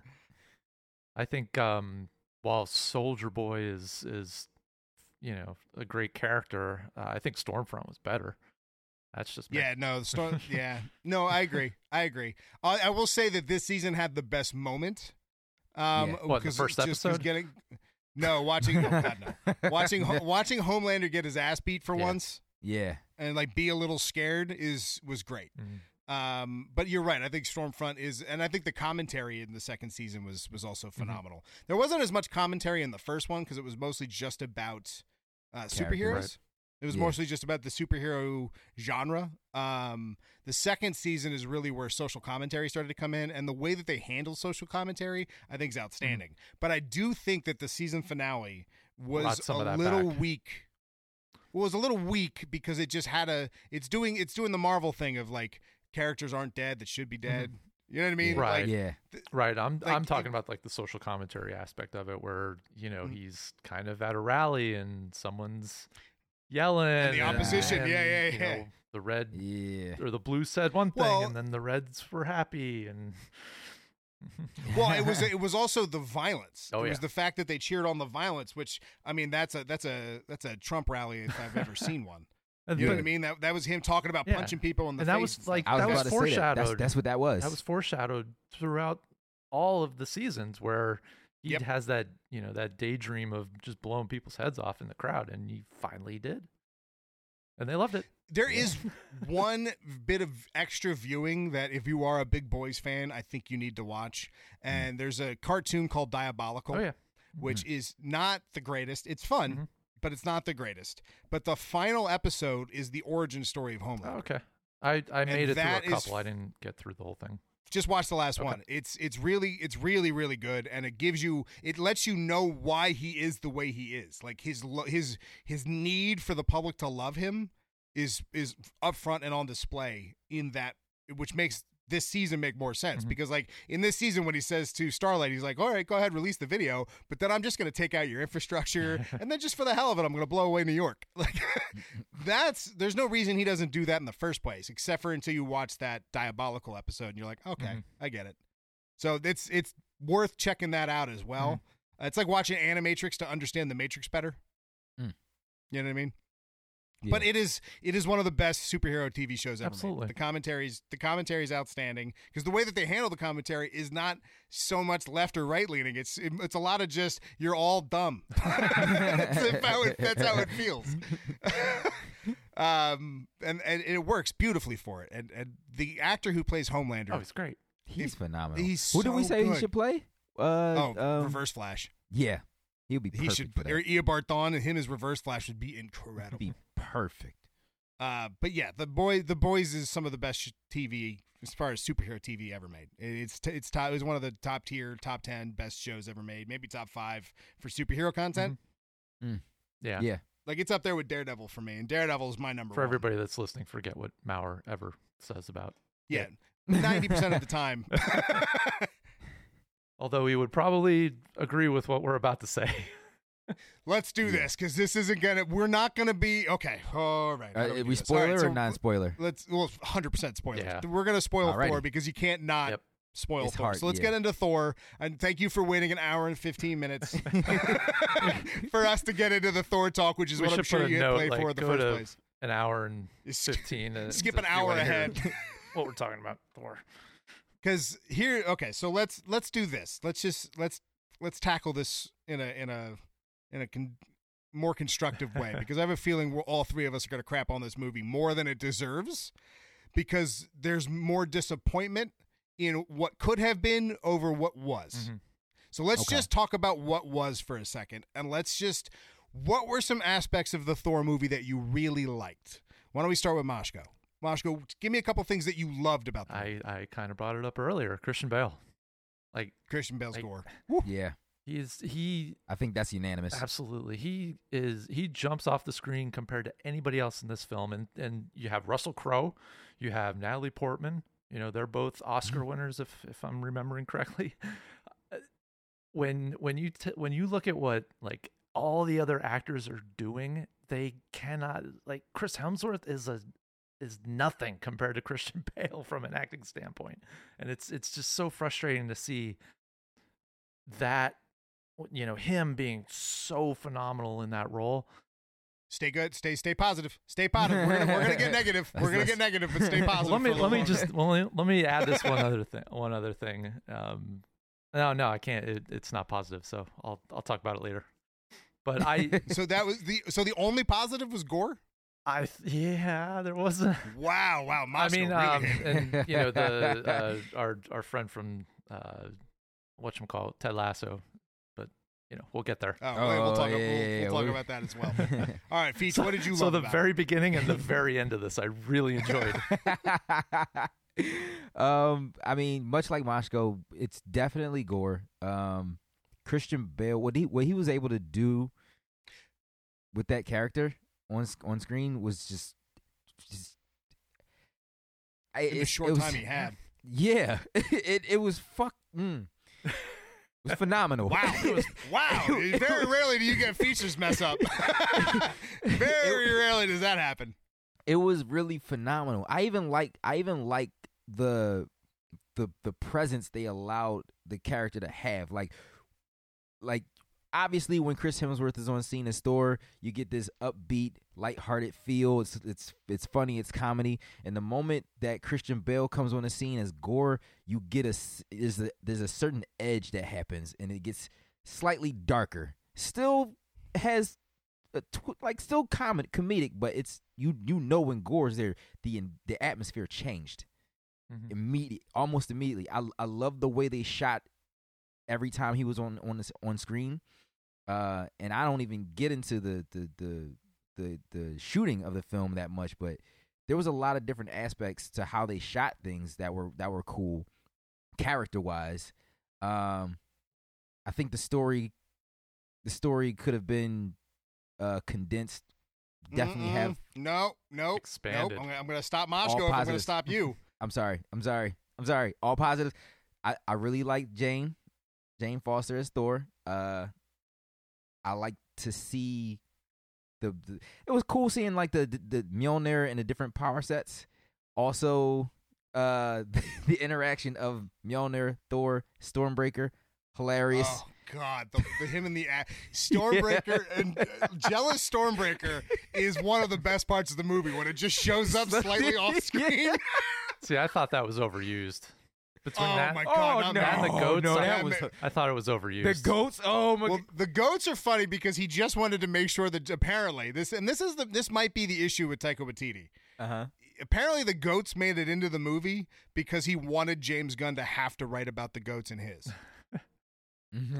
I also saw that where a lot of the things that he does, even in his other films, is just to troll the audience and other people involved with it, and that I Yeah. could completely see why that And would that's be it. That can be a problem, Mhm. and I think those problems actually show well in this movie. But again, positives. We'll stay positive. John, stop it. We're staying But there positive. I mean, there are a lot of positives to the film. Again, like the inventiveness behind doing some of the things they did. One would be using a Bifrost with Stormbreaker. That was kind of cool to see. It was a lot of things. But those are the main things I can stay positive about. I'm amazed that that's it. That's the only things that you guys can say. I think as comic fans, and I think this also has a lot to do with Marvel movies in general right now, as comic fans, we can argue about how accurate some of the stuff are, the portrayals are, but we've never seen a better expansion in the Marvel universe. Right. The expansion that we got in this, the all of the other gods that were entered. Where was the what was the house they were in? Where all the Allfathers meet. Omnipotent City. And yes, that's a huge deal in the comics, especially with Gore. Like that's a big realm. Not the Negative Zone? Shadow Realm. Shadow Realm. Zone. Yeah. And then seeing Eternity, seeing the heads of other Celestials. Yeah. Like the Marvel cosmology got expanded to a degree that no other movie since Eternals has been able to pull off. And this is okay. I guess we can get it. You guys have already said my positives, which is the humor and Gore. I guess we can get into the negatives now. The negatives is that everything that they showed us was just wasted potential. The movie is wildly bloated with what could be 3 great movies. We get 1 mediocre movie. Like the Guardians scene is really good, except for it's so underutilized that it just feels just shoehorned in there. Jane, really great. But because she's not on screen very often, we really can't feel for her cancer situation, nor can we feel for, like, most of her time is trying to figure out a catchphrase. That's most of her time on screen is figuring out a catchphrase, which is kind of, Gore's juxtaposition for the goofiness of Thor is brilliant. Yes. And if that was the whole movie, a confused, funny Thor in this dark realm of demons and shadows that were attacking, because let's remember that Gore in the comics crushes Thor so badly when they first meet that we never really got that sense of Gore. We never got the sense of urgency with Gore. We thought like he was going to go to Eternity and he's going to make his what's it called? He's going to make his wish and all the gods die. In the comics, he was building the God Bomb and most people didn't know about it. Like he was time traveling and stuff, and most people didn't really know what his plan was. We just knew it was a dude out there killing gods. And it became such a big deal that Thor needed to travel to the past to get a past Thor, and he had to get God King Thor, and all 3 of them together had to fight him, and they still lost. It was like he had to have 2 Mjolnirs and endowed with the Necro Sword to and make Odin a dent Force. in Gore. And yet Gore just doesn't feel like that is intimidating as he could have been. Gore, like I feel like the story should have been Gore's opening, kept Gore the same. We even expanded. Like let me get all the detail of Gore's planet and show the rest of his species dying off, and then we move into Thor being goofy. Everything starts getting darker as he finds out more gods die. He gets crashed. Gore out of nowhere comes in, whips the piss out of him. He needs to go find help in order to take out Gore, who's going to Eternity. That's where you bring in Beta Ray Bill, which, again, beep you for not bringing in Beta Ray Bill in this movie. And then you get Jane Foster's Thor throughout the whole thing about, you can have Thor continually checking in on her or don't even have him check in. You could just have her having cancer be a bigger part of the plot line that then melds with the actual story of Gore when they need her to take him on. You know what I mean? Right. But instead we got a half Guardians movie and a half Zeus movie that both kind of fell flat. Both scenes fell flat. Yeah. What it does really well though for me, and we've been talking about this for a very long time, where in the past the comics drove the movies and now the movies are driving the comics. Like I do want to check out the source material behind all this stuff. And I can't say that I get that same feeling from a lot of other titles that they make. So +1 for Marvel on that. That's good. No, that's good. That's good. But this is the problem with this phase in general. This is the whole ride home. This is all Features and I were talking about. The problem with Phase 4 is that it's wildly bloated. Everything that they do has to deal with the prior plot lines that haven't been wrapped up yet, that are leading into this, that are usually fixed in 15 minutes. You know what I mean? Like, don't even give me the plot thread if you're just going to wrap it up real fast. You know what I mean? So right off the bat, you have an issue of it just being overly crowded, but then Taika Waititi's need for comedy hurt the story of Gore. Like, Taika Waititi probably shouldn't have used Gore. Like Magog would have been a better character for Taika Waititi. Oh, Magog, a crazy, just weird-looking pig thing that everyone's terrified of, which was what Jane Foster's actual final storyline was about anyway, would have fit his world way more than Gore did. Because Gore, that juxtaposition of Gore made it interesting, but it was only there for like 20 minutes. Mm-hmm. Yeah. So instead... So so the stories that have brand new Marvel characters are really just looking for cultural mythology to expand on, where the characters that are established are so watered down or bogged down because of prior movies that they can't have an individual good story. Yeah. Like it's ruining. Doctor Strange was the same way. Doctor Strange felt very bloated and rushed. It didn't, like the first Doctor Strange to the second one. The second one's got a lot more action. It's a lot more exciting, but it's nowhere near as good of a thought-out plot line as the first movie. Mm-hmm. The first movie's story was so much better than the second one because the second one was not as much of a story as it was, here's a bunch of scenes that happen and there's a character that goes from the beginning to the end. Yeah. I mean, I said it earlier, the Guardians 3 was supposed to come out before this, and, you know, everything went down with the James Gunn situation and all that other stuff. So they had to reorganize, and then the pandemic hits, and so this might have definitely have been shoehorned into this, and all this stuff needs to be in here to tell the rest of the story. Or, you know, which is when we get Guardians 3, is it going to be from a timeline standpoint still before this movie? And that's where they met up. That's a good question, because they don't play around with timelines like the rest of the MCU does. Yeah. They just fit their movie in wherever the hell they want. Right. And, you know, that's at the end of, I forget what movie it was, but Thor goes off with the Guardians, you know, the Asgardians, all that good stuff. And then he returns with them. So I guess we're going to get that adventure. I don't know. But maybe. Shoehorned and that's a good question. Is a good word. That'd be dope. That's a good question. But I think there's a bigger problem. And I think that is with the Avengers movies and the crossover stuff, there's so many plot threads that need to be tied up before the next story starts that following the scheme of comics doesn't work long term like this. Because comic books have the luxury of telling you a setup story. A story like for example, Dan Slott takes over Spider-Man. The first thing he does is wrap up plot threads from the last story and then start putting pieces in place where he needs to be for the story he actually wants to tell.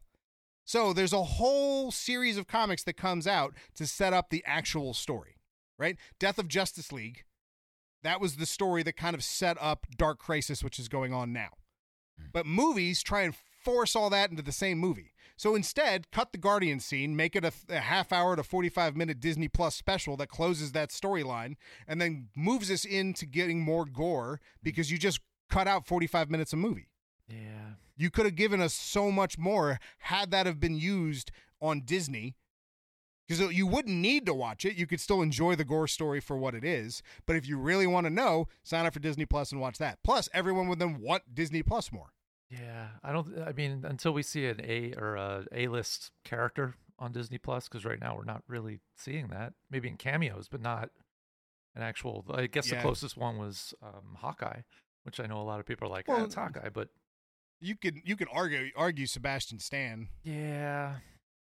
I mean, the actors themselves, we're talking about the quality of the caliber of the actor or the caliber of the character? The character. That, all right, different. So, okay. you know, we're not getting an Iron Man and we won't get those two anyway, but we're not getting a Black Widow TV show.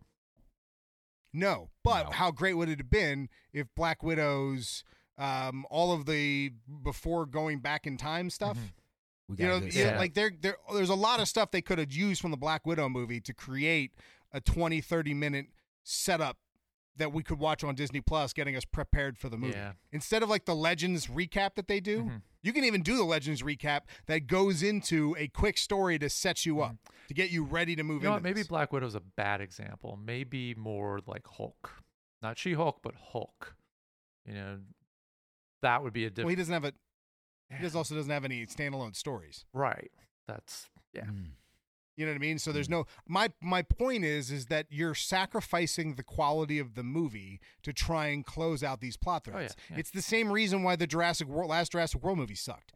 Like, it's fun when there's dinosaurs on the screen, but it spent so much time fixing prior mistakes and closing prior plot holes and plot lines that it didn't give itself to be a good dinosaur movie because it spent so much time on bugs.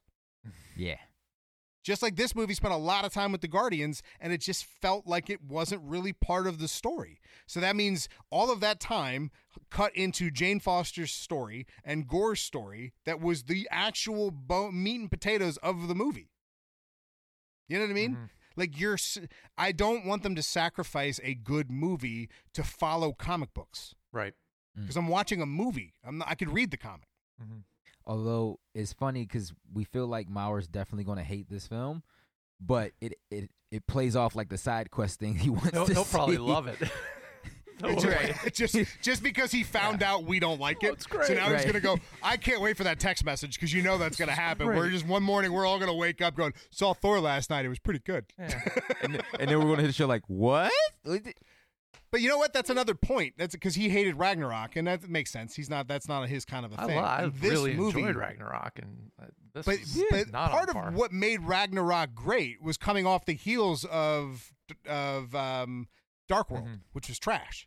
Like Dark Yeah. World's not very good, and the more you think about it, it gets worse. Mhm. That's So true. Thor movies were going down the drain to begin with. He wasn't a fun character by any means. Even in Avengers, he was okay, but he wasn't like the standout star. Ragnarok really flipped him. It was unique. It was funny. It was a different take. It was colorful. It was bright. It felt a lot more like 70s Thor comics, 70s, 80s comics. But we've seen it. So it's like Taika Waititi tried to out Taika Waititi. You know, like he tried to give And us if there's anything Ragnarok we know, on steroids. You can't out what you just said. Can't out Taika. Can't out Taika. Taika. Taika will Taika. So, but that's the problem is that we've seen that already. It's like it's like when you saw Hangover and you're like, that was hysterical, and then you saw Hangover 2 and you were like, that was funny, And and then then you saw yeah. Hangover 3 and you're like, will you stop? Yeah.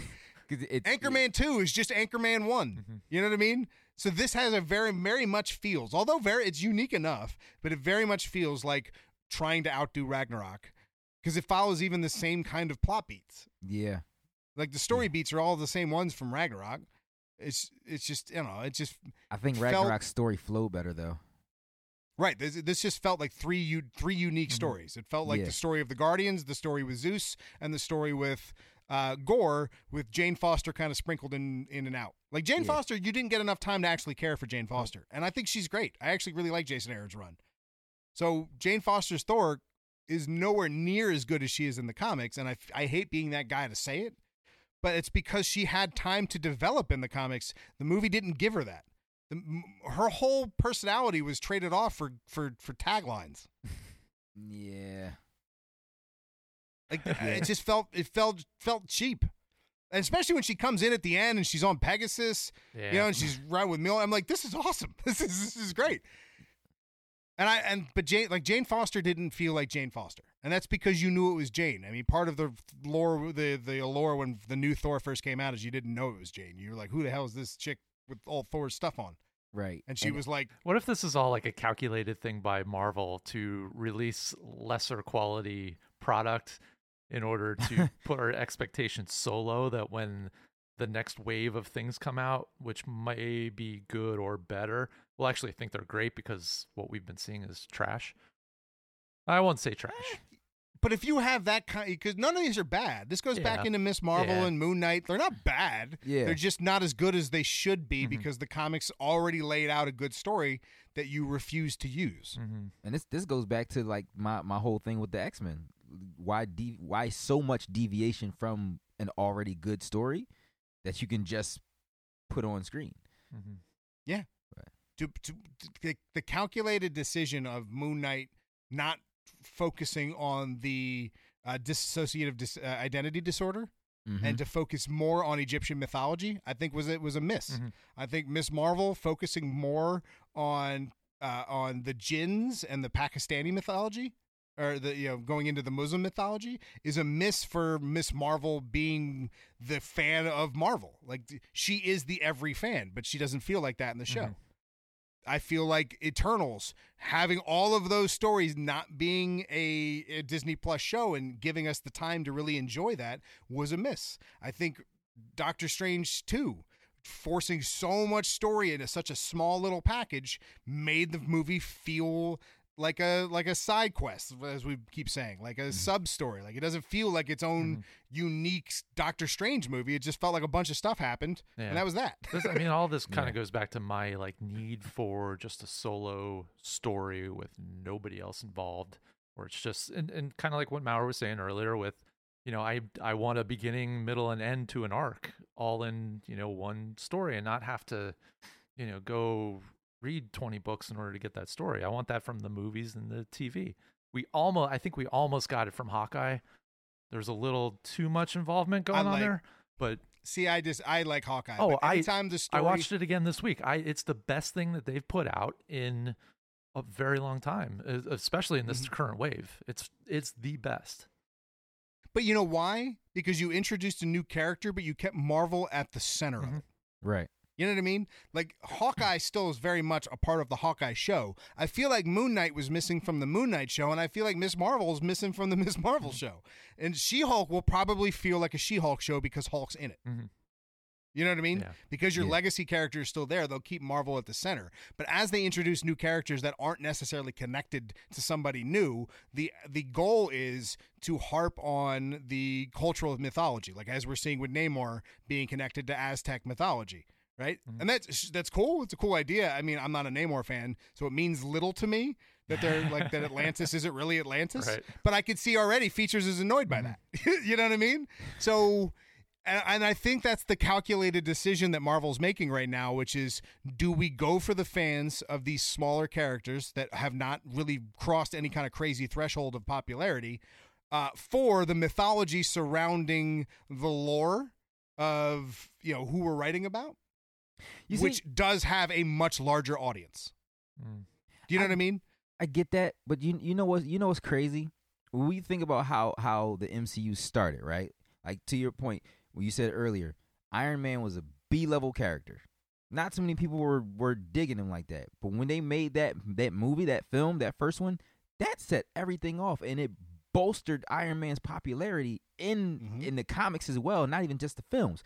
They can do that with the IP being exactly what it is, even with Namor. Granted, a lot of people don't know who that character is like that, but just introducing him, putting him on screen and saying, yo, this is Namor the Submariner. This is what he does, and this is what he's about.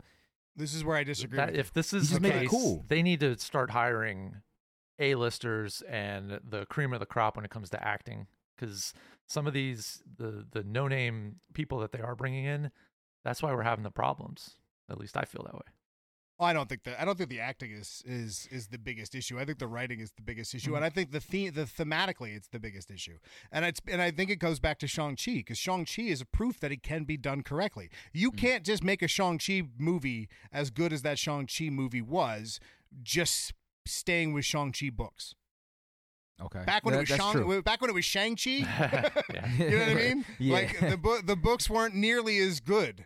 Like they're not nearly as good as the mythology that was added to Shang-Chi. Again, going back when Bob Iger said, I think it was Bob Iger, when he said that Shang-Chi is an experiment, I don't think he meant because of COVID in theaters. I think what he meant is it's a shift in theme. Right. Yeah, well, including all the mythology and all that stuff. Absolutely. Yeah, adding and that since it did well, it did numbers. It did comparatively for a pandemic movie, it did great. So now they're like, all right, that's going to be the cornerstone for what we do moving forward with new characters. So Namor being connected to Aztec mythology, just like Shang-Chi was connected to Chinese mythology, just like Kamala Khan is connected to a Pakistani mythology, just like Moon Knight was connected to Egyptian mythology. These things aren't true in the comics, and they're not inherently bad. I just like the story from the comic more.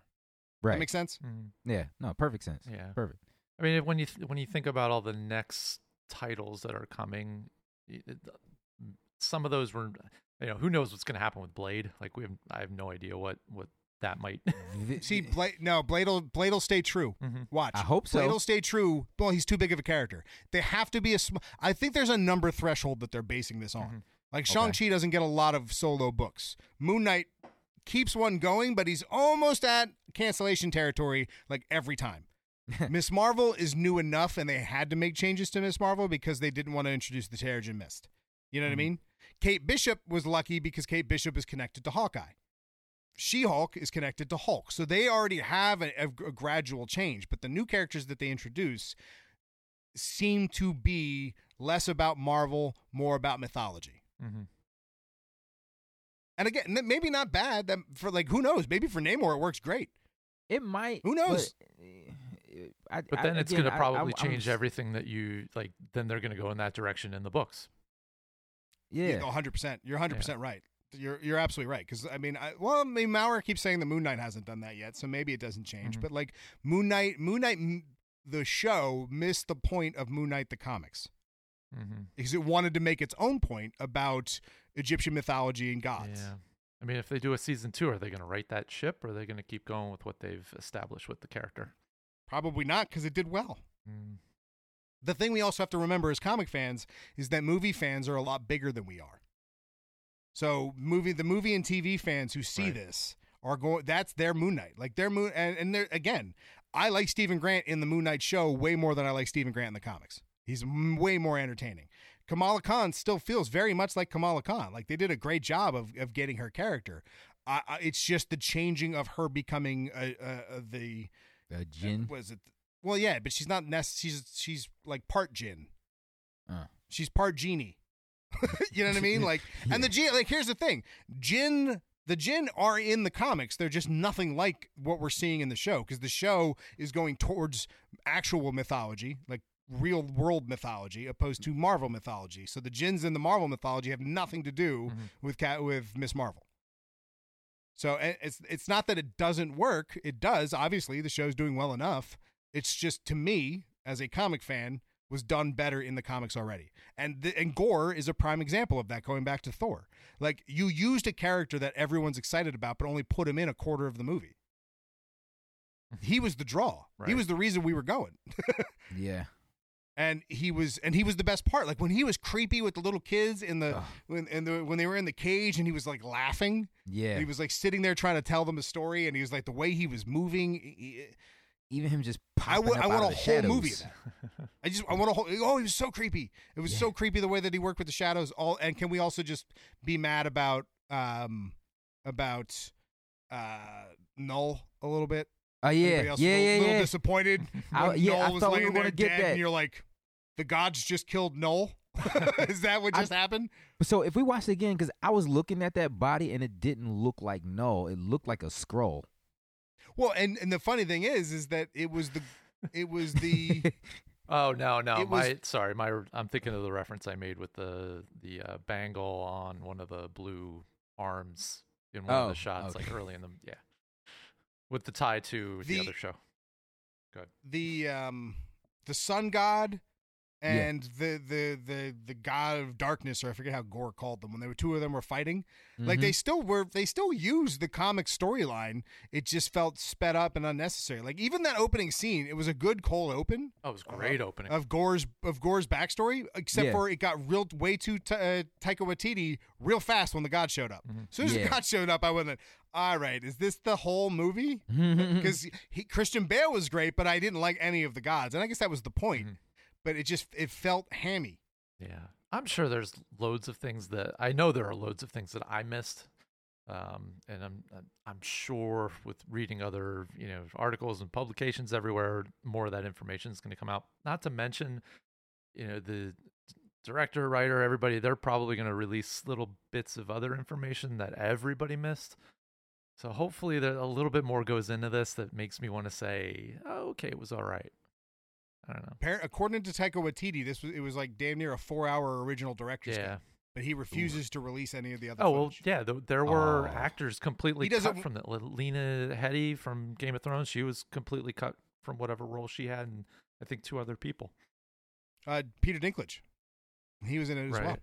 Yeah, He- no, and apparently, according to Taika Waititi, he goes, there shouldn't even be a deleted scenes list on the DVD. Not that people buy Oh. DVDs anymore, but it should just be a list of what scenes we got rid of without the ability to click on them. No, I don't. I disagree with him. I like deleted scenes though. Well, I okay. So Rye, who's been on the show many times before, we all know Rye. Rye Yes. put a post about watching. After he goes, I saw the movie and I felt some way about it, but then I watched a bunch of breakdown videos on YouTube, which gave me a new perspective, and I appreciate it more. My problem is if you have to go to YouTube to watch a bunch of videos to make a movie good, the movie failed you. Yep. Yeah. The movie failed you. If you didn't come out of that, like, it is a good romantic comedy, if you want to look at it that light, which is what he says. He says it's their first romantic comedy. Sure, okay. But it doesn't change the fact that it wasn't that good. Didn't change the fact that we all left the theater like, huh. Well, that was a Thor movie, I guess. Like, I left the theater less excited than when I saw Dark World, because at least Dark World, I was like, it's all still new. And then you think about Dark World and it gets worse. This movie, I have to watch breakdowns to appreciate. That's not a good sign. When I was done seeing it, you guys remember Do the Right Thing, right? The movie. Yes. Yeah. You remember Radio Rahim, who had Yes, the two rest in hands, one peace. with love and one with hate. That's Yes. A, how I felt, and B, what it should have been called. Thor, Love, and Hate. Well, and then I like the twist for Love and Thunder. Like, it turned out to be Gore's daughter. Well, first off, Gore's daughter's a little weird, but it was just like Chris Hemsworth's way That's to get his his daughter daughter. into Yeah, the yeah, MCU. right. Yeah. Aw, it's cute. Yeah, both his kids are in that movie. But she's gonna be an actress now. Well, Like, she'll be parents in the are, next so movie. why not, right? You know what I mean? Like, she's gonna be in the next movie. So it seems like that was a lot of the reasoning behind some of the decisions that were made for Gore. Yeah. Like, it felt like Gore was used instead of us getting a Gore story. Gore was used to get us to get us to care more about this movie, because it doesn't really have a villain. It does, like, Gore's trying to kill people, but like, he's never in it. He's like a boogeyman, except for not scaring people unless the little kids were in a truck. This is for my own knowledge and clarification, make sure I'm on the right page here. At the end, when the daughter is kind of hanging out there and there's the silhouette in the back, which is that's silhouette of Galactus, right? That's Eternity. Okay. That's Eternity. No, that's Eternity. That's one of the Yeah. cosmic. So Eternity, the concept of Eternity is, what if the universe was able to get up and talk to you? Okay. So that is a personification of the universe. When you get into the cosmic deities from Marvel, they're all concepts made real. So Lord Chaos and Madam Order. Yeah, they've all been then there's- personified. It's Infinity is the other one. So it's Eternity and Affinity are the brothers and sisters. So time and space. So what we saw was our first real cosmic entity. Like, you can say that the Celestials are, but not to the degree that Eternity is. Got it. Okay. So that was a big deal. Like, Eternity showing up Right. is a real. And big I deal. knew, That's like, I'm like, this is significant, but I couldn't wrap my head around exactly what it was. I kind of thought, again, with the Galactus idea, and the way that the universe coloring, I guess you can say, kind of back there, Awesome. right? Yeah. And like, that's what you always see behind, Well, and that's also exactly what Eternity looks Right. like. Yeah. Okay. Like, That was is very spot comic on. accurate. Mm-hmm. Oh, and the way that they did it, where it just looked like you could walk through them, was Yeah. awesome. Now, there's a character that I don't know enough about this character. I probably even shouldn't bring this up because it's a young Avengers character that we know my dislike for the Young Avengers. Right. Singularity. Named Singularity. Mhm. Yeah. All right. You want to tell features? You want to tell my story? No. I don't want to tell your story. I was just. So who's Sorry. Singularity? Well, if You we wanted go- to interject. You're part of it now. I am. Well, Singularity is, and I'm not too familiar with the actual origin, but if we're going by by what we've seen, then Singularity is a reimagining of Gore's daughter, but through Eternity. We don't know that. We don't know that that's true. That's my theory. That's my guess. That's my guess. You just said my guess. Oh, This is This is what's going to happen from now on. Features when we go see movies together, and I have opinions, I'm going to keep them to myself. I'm not going to tell you my opinions when we leave the theater, so you can't shoehorn it as your own. So when What- Clint, and I'm talking about Clint Barton, when he sets up when him and his wife set up this whole Young Avengers camp, because I'm pretty sure that's where this is all going to lead, then this character will also join them somewhere. I don't think that's true. This is all off the top of my head right now, but I feel that's going that way. I don't think that's true. My theory is because who created the Young Avengers? Do either of you know? No. It's okay if you don't. No, It's who is fine. Nah. Vision did. Okay. Vision's missing, right? Yeah. Yeah. Wanda's assumed is assumed to be dead, right? Yeah. So what if Wanda comes back doing some stuff that seems like Wanda's back, and then White Vision comes back and creates the Young Avengers as an initiative to help to help take on Wanda because there are no Avengers anymore. So what if that's what they're doing is they're setting up Children's Crusade because again that's apparently the Madam or the Scarlet Witch movie that's in the works, which is one of the cornerstone stories for the Young Avengers. You have Vision takes Patriot, takes who were the original ones? It was Patriot, Hulkling, and somebody else. It doesn't matter. Yeah. Oh, wait, was it Wiccan? Was it Wiccan? I think it was Wiccan. And then Kate Bishop just forces herself on the team Yeah. with Cassie. she's like, oh, by As the way, she I'm part of the should. team now. And Kate Bishop, the way they did Kate Perfect. Bishop in the show is outstanding. Perfect. She's so good. She's so good, and I can't wait for more Hawkeye stuff because of her. And apparently, did you know that Clint was never supposed to come back? She was supposed to be Hawkeye. Like to this day, she's supposed to be Hawkeye. It was because of the Avengers movies that they changed their plan and brought Clint back. But Clint was supposed to stay dead. Wow. Yeah, he was never supposed to come back. It wasn't until the popularity of the movie came back they were like, all right, we can't have Hawkeye be somebody else, Yeah. so we got to bring back Clint. But I think White Vision is going to play a role in creating the team, just like in the comics. We get our Young Avengers team to help bring back Wanda. What if White Vision comes in, creates a team to go through the multiverse, bringing in America Chavez to find where her kids are, to bring them in to make her better. Right. Like, what if the whole thing? Like, we've all seen that meme that's been going around where he's like, "We need to use." She goes, "Just give me America, and everyone can survive." Yeah. And then Doctor Strange is like, "Well, why don't you just stay with me, and we'll teach her how to use her powers, and then we'll just go to a place where her parents, where Wanda died, or her kids don't have a mother, and we just either bring you there or bring them with us." Yeah. Movie's over real quick. Yeah. The movie's Yeah. done real fast. And all of that's going on Zero while like conflict. Nick Fury's doing his thing with all of that. There's So that's a that's reason like 20 years off why. before we see that. Oh, before that, yeah. Well, apparently it's being written Yeah. now. Well, Apparently the story's being Wanda will written be now. 50. Like, for example, Ant-Man and the Wasp needs to come out for us to get Stature. Yeah, I was gonna say she was a member of the crew too. Mm-hmm. We already Stature. have her. She's already a part of it. I mean, she's like Kate's best friend. So what we'll do is Kate Bishop may even make an appearance in Quantumanium specifically because of that. So White Vision the whole reason White Vision exists is to create a team to help bring back Wanda. And that's Wanda's redemption arc right there. Boom. She gets her kids. Then we get the Young Avengers and White Vision and her together. Done, and done. So it's a country song backwards.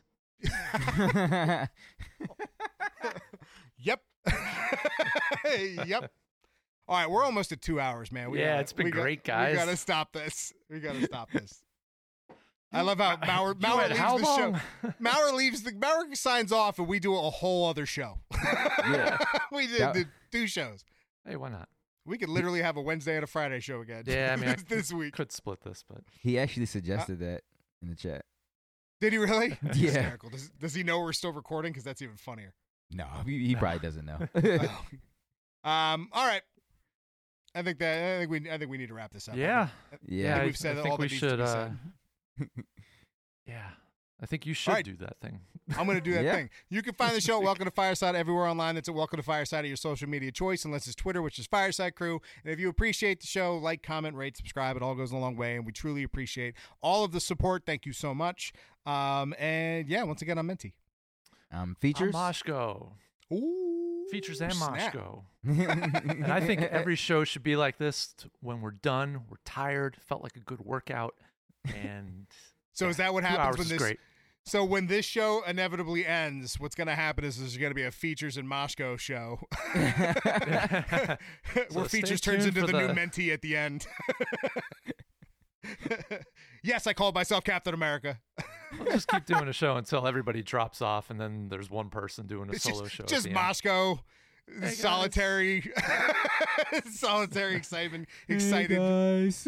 We're getting back to that. All right, deuces. All right, guys. Peace. Deuces. Excelsior.